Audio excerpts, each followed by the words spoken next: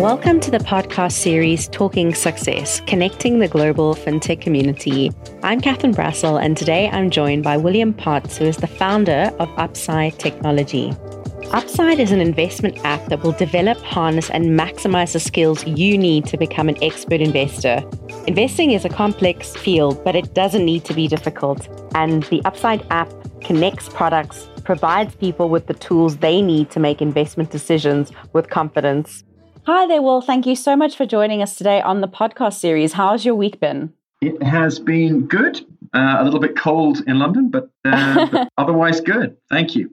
Awesome. And obviously everyone's sort of ramping up for the festive season now. Yes, I think we're in desperate need of a good festive season. Last year's was kind of a slight damp squib. So keep our fingers crossed, but desperate need for a good festive season, for sure. Well, we're very excited to hear about your journey, and I know it's quite a unique one. So we'd love to just kick it off with you just giving us just a little bit of your own background, as sort of a hedge fund manager, and how you were sort of drawn to the startup space. Yeah, sure. So I guess, like most, I drifted through university without a sort of specific sense of where I wanted to be, what I wanted to do. It was a sort of series of accidental decisions that led me to studying finance, and from there joining some big US banks, which was amazing. And then, as you said, I had the opportunity in 2009, 2010 to co-found a hedge fund. We had some offices in London, and then we opened an office in Singapore. To get away from the London weather and access Asian markets, and we invested in listed equities. So we invested in large cap listed equities, and that was phenomenal. We were long short, so we were buying and we were selling companies. But along the way, two things happened. I think the first was that in our space we realized that trying to find portfolio managers and analysts was difficult, and trying to improve them took a lot of work. So we started building a tool to measure investment talent, if you will, to try and figure out who could be good at investing and how we could make them better, and how we could deploy that within the hedge fund. And that was the first seed. And the second seed came along probably 2015, 2016. Being in a hedge fund, you get approached by a lot of people with a lot of ideas, a lot of which can't sit in the hedge fund. They were illiquid, they were too small, or they weren't listed. But we became increasingly interested in the startup fintech space, the sort of the challenger bank space. It's an enormous market, and disruption was dramatically needed across all aspects. So I guess the confluence of those two ideas, the sort of the witnessing of the explosion of adoption in the fintech space at the speed of innovation within the underlying technology, as well as this sort of nascent idea around measuring investment talent, coincided and collaborated to create an idea that has borne out to be Upside, which is what dragged me into the startup space, which was wanting to build something, a technology, a tool, a business that could open up investing for everybody. And that was my journey. No, that's awesome. And how have you managed to kind of get, your target audience to think differently about wanting to invest, and obviously, use your platform and your technology? I guess in that respect, we were lucky. A lot of the hard work in sort of broaching the fintech space had been done by our predecessors in the sort of originally in the retail banking space. So in Europe, the Monzos, the Starlings, the Anabanks, and then in the investing space, there'd been a surge of interest around these online trading platforms. So in the US, Robinhood, in Europe, Trading 212, eToro, who had really broken the mold and had sort of changed the concept of sort of retail banking in the first instance, which I think was important, and in the second instance, sort of retail retail trading. So that the sort of the basic idea of what we wanted to do had been proved by the adoption of these other technologies, these other businesses. And so for us, it was our journey is an extension of that. It's taking people from trading in isolation into an investing journey, and that is where we start, and that's what we're building on and working on today. It's trying to make our users, those that are already investing and those that are entering the world of investment, we're trying to make them more intentional and more informed. We're trying to put tools in their hands to make them better investing as opposed to gambling, if that makes sense. That's awesome. Thanks so much, Will. But let us know sort of how Upside Technology has sort of tangled that gambling nature of investing and just kind of made it sort of almost safer for users.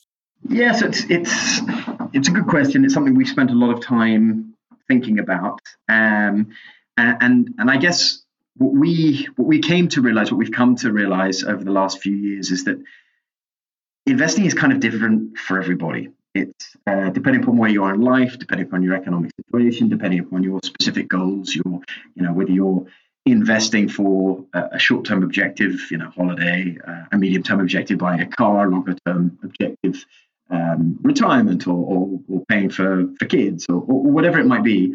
It depends very much on our user. Each user has a different requirement, and so our journey, the Upside journey, starts with trying to understand who the users are and what their objectives are from investing. Because from my days in a professional world, we spent months discussing with investors what it was that they were trying to achieve before putting a portfolio or investment process around that investor's needs. And so we've tried to take all of our learnings from the sort of professional world and open them up to everybody. And that starts with asking people what they want to do, what their objectives are, what their tolerance for risk is, because investing is not riskless. It's about controlling losses and trying to take volatility into control. So we start by asking our users questions, and then we try and take them on a journey and make that journey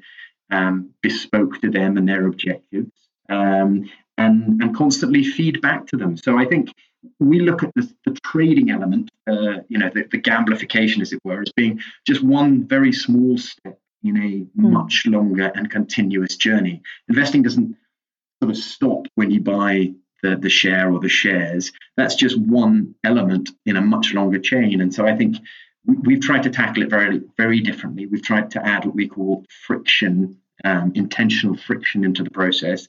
And it's about learning who our users are and what they want to do, and giving them feedback along the way, letting them know that, they want to save, but they're putting all of their money into Bitcoin. That may not necessarily be the right thing for everybody. Others it might be, but some may not. So it's balancing those things. And obviously, I mean, we know you've recently launched the app. It is in its early days. What would be a good measure of success for you guys sort of over the next sort of 6 to 12 months? And what are you hoping for? It's I think there's a number of measures of success for us outside of the fundraising exercise, and I think that's probably a corollary to the sort of in-app success. And my measure for that is twofold. It's an increase in users, and it's an increase in user in-app time. So the longer people spend in the app, I think that for me will be a demonstration of its value. But in the end, the ultimate metric for us as to whether or not we're succeeding and how we're succeeding is being able to get feedback from our users and quantitatively prove that by using Upside, we've made them better investors. That would be the ultimate goal. That is the constant, ongoing ultimate goal, to stop people in the first instance losing as much as they are, and in the second instance start to help them make more money. And I think that's an objective that's not just for next year, that's for every year. But that will be the ultimate proof of the pudding, is that we can get our users to be more intentional and to start generating the returns that they want, taking the risk that they can tolerate. And that would be magnificent if we when we do that, that will be the ultimate proof that we've succeeded. And how would you say that you guys are kind of disrupting the industry of investing as it stands at the moment? Well, I think investing today is, and you see this in measures, sort of reports that are put out country by country. But the UK, for example, has got slightly over 32 million people that are engaged in active employment, working age, as it were, of which only 10% are actively investing, which seems amazing to me. That does seem crazy. It tells me two things. It's non-accessible, right? Investing just doesn't feel accessible for most people, or doesn't feel safe for most people. And that tells me that the system, as it currently stands, is structurally flawed. It's available to a very small number of high net worth or higher net worth individuals. It's expensive to access. And whilst we're in an age of informational omnipotence, I think people are worried about what information is real, what information is relevant, what's true for them. And so, for us, it's opening up investing as much as it is disrupting it. It's making it accessible to people, because investing is easy. It should be something. Financial literacy is one of the only ways that we're going to close the ever expanding wealth gap that we're seeing, compounded by this monetary expansion. So the first part is disrupting its access, but the second thing is it's making it an easier transmission mechanism. What we see today is those that want to invest go through multiple layers in order to get to ultimate investments. You go through your advisor, who then goes to his broker, who then recommends a series of funds that are managed by a third party.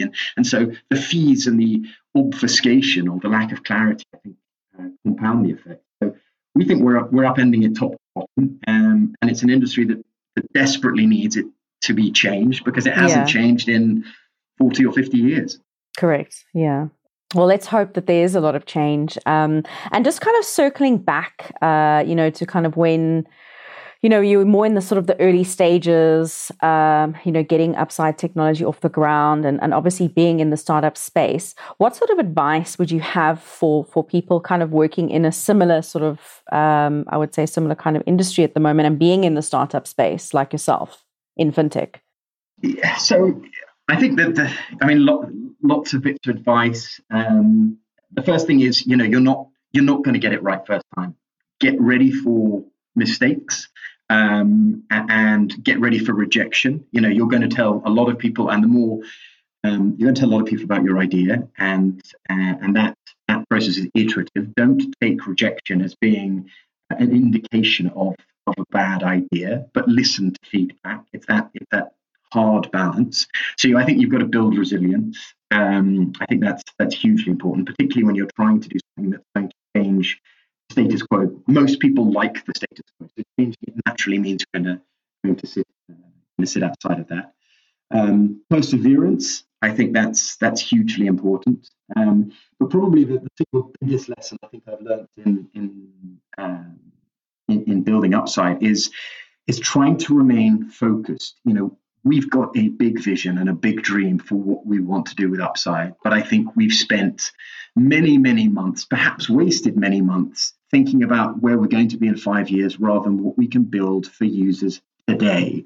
And I think that sort of focusing on, whatever you call it, your MVP or your user acquisition model, or whatever it is that you're going to roll out first, remain relentlessly focused on the first user, the user test case, because we spent too long getting excited and worrying about where we'd be in 5 years. And I think the big lesson for me was to focus on the first version of the product. It isn't going to be perfect first time.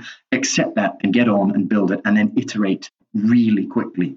So those would be my bits of advice. But the main one, perseverance, don't give up. Thanks so much for that, Will. And sort of rounding off, we would really love to kind of find out what is on the cards for the new year for Upside Technology.